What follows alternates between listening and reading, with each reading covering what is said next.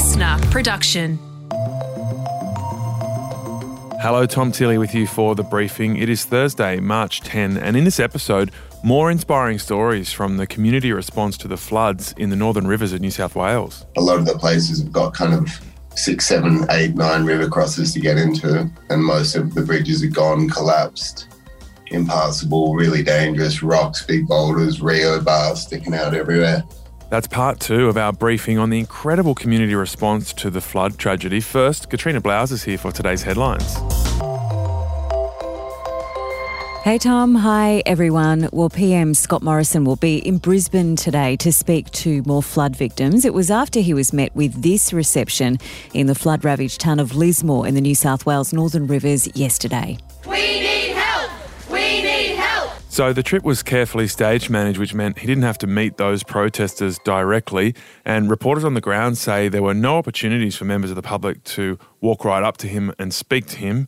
Clearly, they're trying to avoid what happened in Cobargo after the bushfires. He did speak to locals, but that was a bit more carefully managed and off camera. So in a press conference, he declared a state of emergency and has apologised for the government's slow response. I do apologise that the amount of support that has been provided and continues to be provided, I still don't believe we'll always meet the expectations that are just at, very high levels. So, Tom, I've noticed a real trend lately with politicians ticking a box and apologising by saying the words, I apologise or I do apologise, which to me sounds so insincere. I'd rather hear someone say sorry. Well, it was qualified and then really tied to people's expectations, and it essentially sounded like he was saying people's expectations were too high, and it wasn't a genuine apology. He also addressed the slow deployment of the Defence Force, which has been really at the heart of people's frustration. I think we have to be realistic that in any natural disaster, we don't have those resources which has ADF just waiting around the corner. So once again, he's talking about people's expectations on the timing of that response. So more than 4,000 Defence personnel are now working on the flood response. And I get that, there is a lag between an event happening and the deployment of those resources. Another 465 people will be deployed today. The government has also announced tax cuts and 2 extra disaster payments for some people in the area. But again, there's a bit of a controversy with these payments because the extra $2,000 per adult is only available for people in the Lismore, Richmond Valley and Clarence Valley shires, but not Byron, Ballina or the Tweed shires. And there were plenty of towns in those areas like Mullumbimby, Ocean Shores, New Brighton that were devastated by the floods. And funnily, when you look at the electoral map, Katrina, the shires who don't get the extra payment are in the Labor seat of Richmond, and the areas that do get the extra payment are in the national seat of Page. So very interesting. The Deputy Prime Minister Barnaby Joyce was challenged about that on ABC 7:30 last night. Just the suggestion that we would do something like that is, to be quite frank, it's offensive because it's so wrong. So that's Barnaby Joyce there. I guess if it's offensive and an oversight, why not relook at it and announce some new payments today? Yeah, it's just hard to imagine why those people in Mullumbimby, New Brighton, Ocean Shores, Ballina, who were devastated by floods, don't need that payment. And you can understand the political cynicism here after the sports rorts and the car park grants controversy. Absolutely. To other flood news, sadly another flood death was recorded in Western Sydney. Police have found the body of a delivery driver yesterday afternoon, and that's brought the New South Wales death toll to 9. While in Queensland, the floods in Queensland are now officially the deadliest disaster the state has faced in more than a decade, surpassing the human toll lost to Cyclone Debbie and Oswald combined. 19 people have died in Queensland. 2 others are still missing. Wow. I mean, what do you make of that? It seemed like this was a disaster that unfolded quite slowly. Like it looked bad and then, it's quite bad. And now here we are a week and a half later realising that the death toll is higher than those 2 cyclones combined. I think what it's shown is that floods don't behave predictably. We release flood maps in Queensland after every major event, and the one that we've just had didn't behave like any of the floods in living history. So I think we're going to need to relook at that and not assume that areas that we thought were safe are going to be in the future. And it's also about the speed of it as well, isn't it? The 2011 floods were really quick. This flood disaster built up over a few days. And to the Ukraine, where a 12-hour ceasefire is taking place in 6 of the areas that are affected by fighting, including outlying parts of Kiev, the capital. It's after Ukrainian officials say Russia has destroyed a children's hospital in the port city of Mariupol during a supposed ceasefire, with numerous people buried in the rubble. Local authorities have been burying the dead in a mass grave. They've dug a trench at least 25 metres long in one of the city's old cemeteries as they push bodies wrapped in carpets and bags over the edge. Oh, gosh. So the UN believes at least 1,500 civilians have been killed in this fighting so far. Meanwhile, sanctions mean a Russian debt default is imminent, according to the American credit rating agency Fitch. The agency's downgraded Russia's economy to junk status, which is a big red flag for investors, saying that basically Russia may not be able to pay back its debts. So Australia's military will grow by a third to almost 80,000 uniformed personnel by 2040 because of strategic risks posed by China and Russia. Australia faces its most difficult and significant and most dangerous security environment in 80 years. So the news of this big expansion is set to be unveiled by the Prime Minister Scott Morrison today at Brisbane's Gallipoli Barracks. And the proposed $38 billion plan would see the full-time Australian Defence Force grow to a size not seen since the Vietnam War, and it's going to require its biggest recruitment drive in 40 years. Which is going to be a struggle because the ADF is already finding it really hard to attract enough personnel for their current recruitment targets. So the Navy will require the largest boost to meet the growth in surface vessels and future nuclear-powered submarines. Submariner numbers alone need to grow from a current figure of 900 to at least 2,300. So fancy a career change, Tom? Yeah, I'd love to drive one of those nuclear subs, but I'll have to wait, 20 years to be able to do it? I'll be too old by then, Katrina. They don't want me in the Army or the Navy at that point. This story comes with a warning for Aboriginal and Torres Strait Islander listeners who are advised that this headline contains the name and descriptions of a person who has died.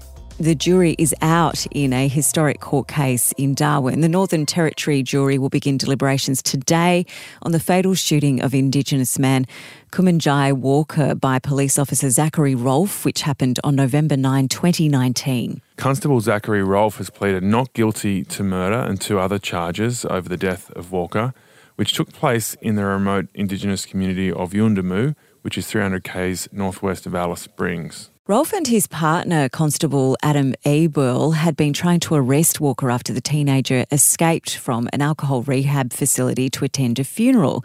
Now, Walker then put up a fight. He stabbed Rolfe in the shoulder with a pair of scissors before Rolfe fired his Glock pistol 3 times. Prosecutors say that Constable Rolfe's first shot was justified, but the second and third shots were not legally justified because by then Constable Abel had effectively restrained Walker on the ground. Now, the defence say that Rolfe's split-second intuitive decision to fire his weapon was in line with the police training that dictates officers should draw and potentially use their firearm if threatened with an edged weapon. Now, the reason this case is being heavily scrutinised is because First Nations people are 6 times more likely to die in custody than non-Indigenous people. And if a guilty verdict is returned, it would actually be the first time a police officer in Australia has been convicted for the murder of an Aboriginal person in custody. So hugely significant trial here. Yeah, very interesting to see what that jury comes back with. Thank you for the headlines today, Katrina. We'll catch you next week. We're about to jump into some more fascinating interviews that look into the community response on the Northern Rivers of New South Wales.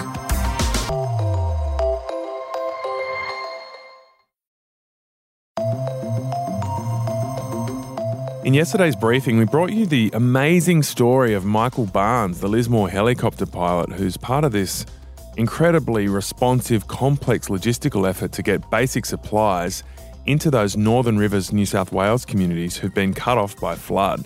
Here's part of that interview. We had a team of about 100 at our shed.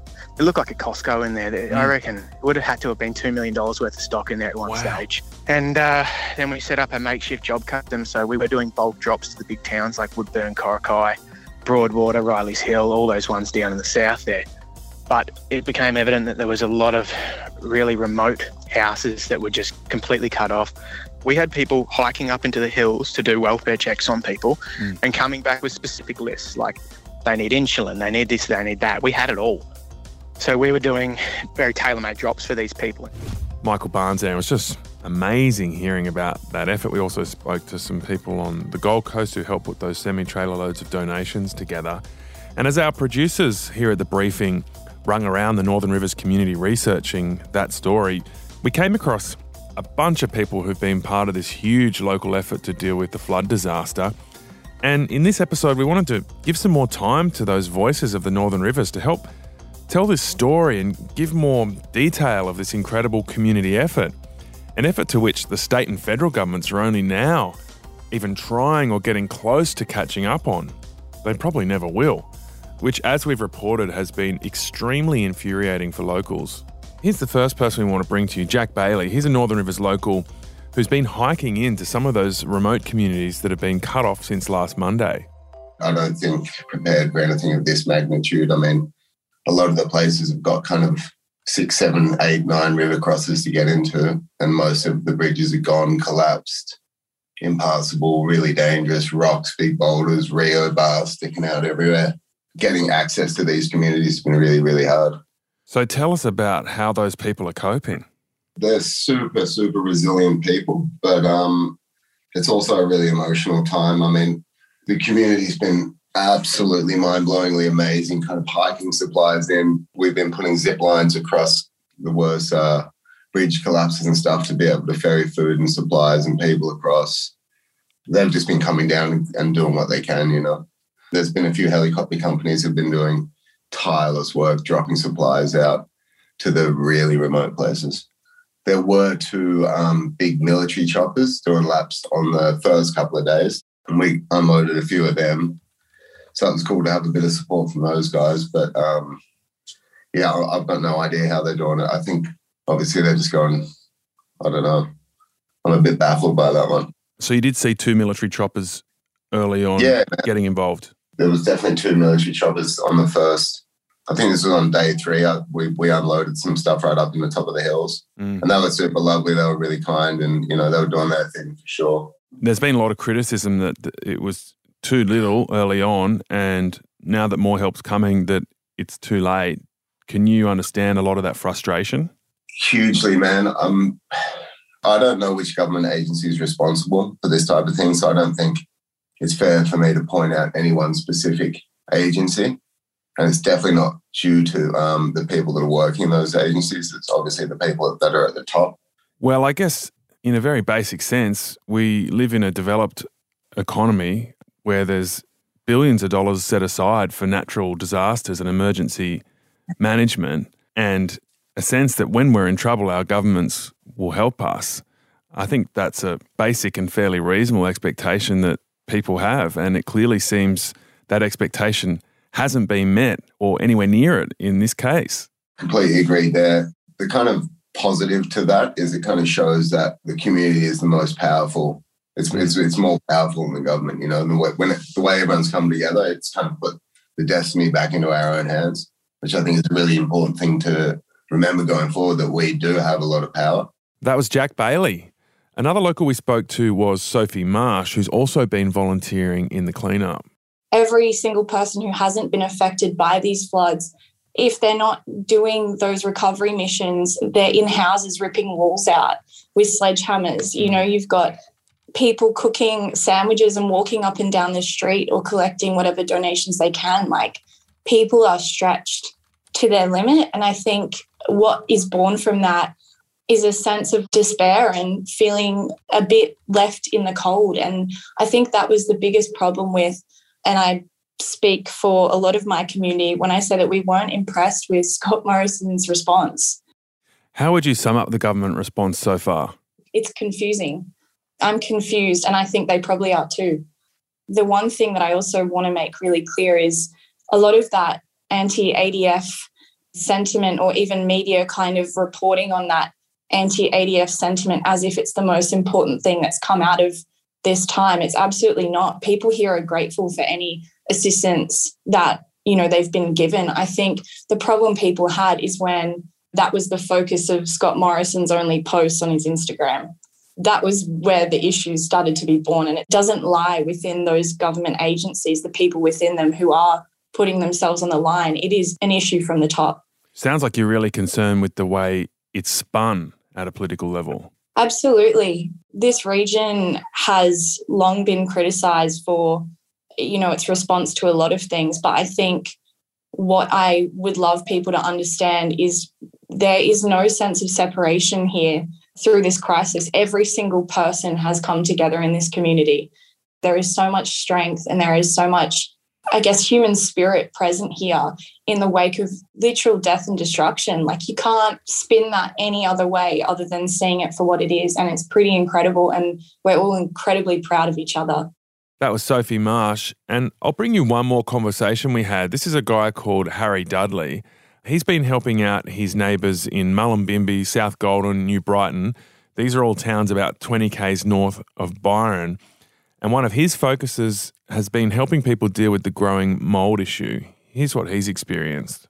It's really, really horrible. You're seeing whole streets with people's every possession they own just dumped on the curb.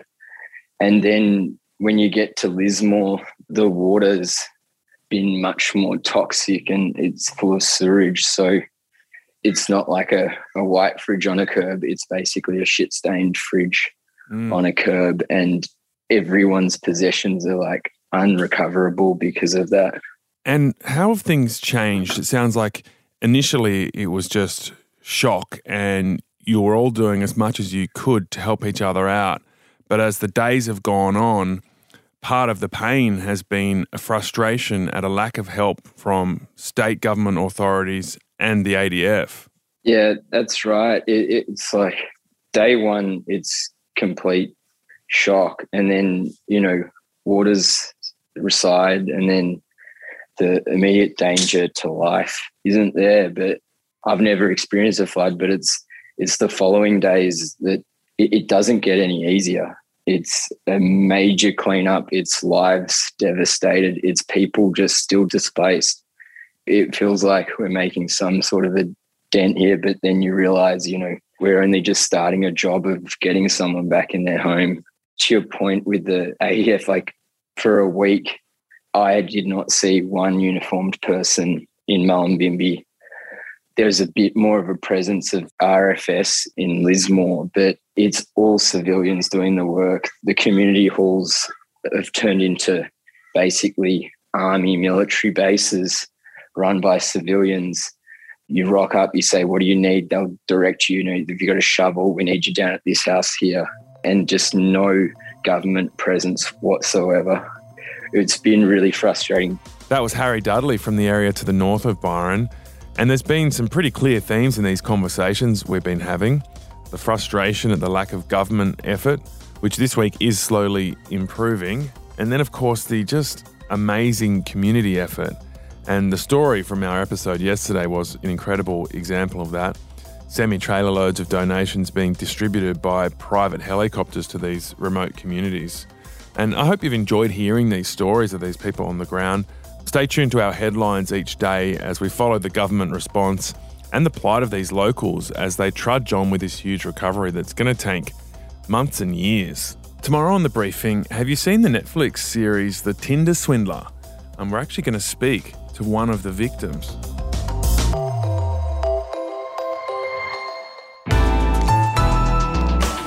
Listener.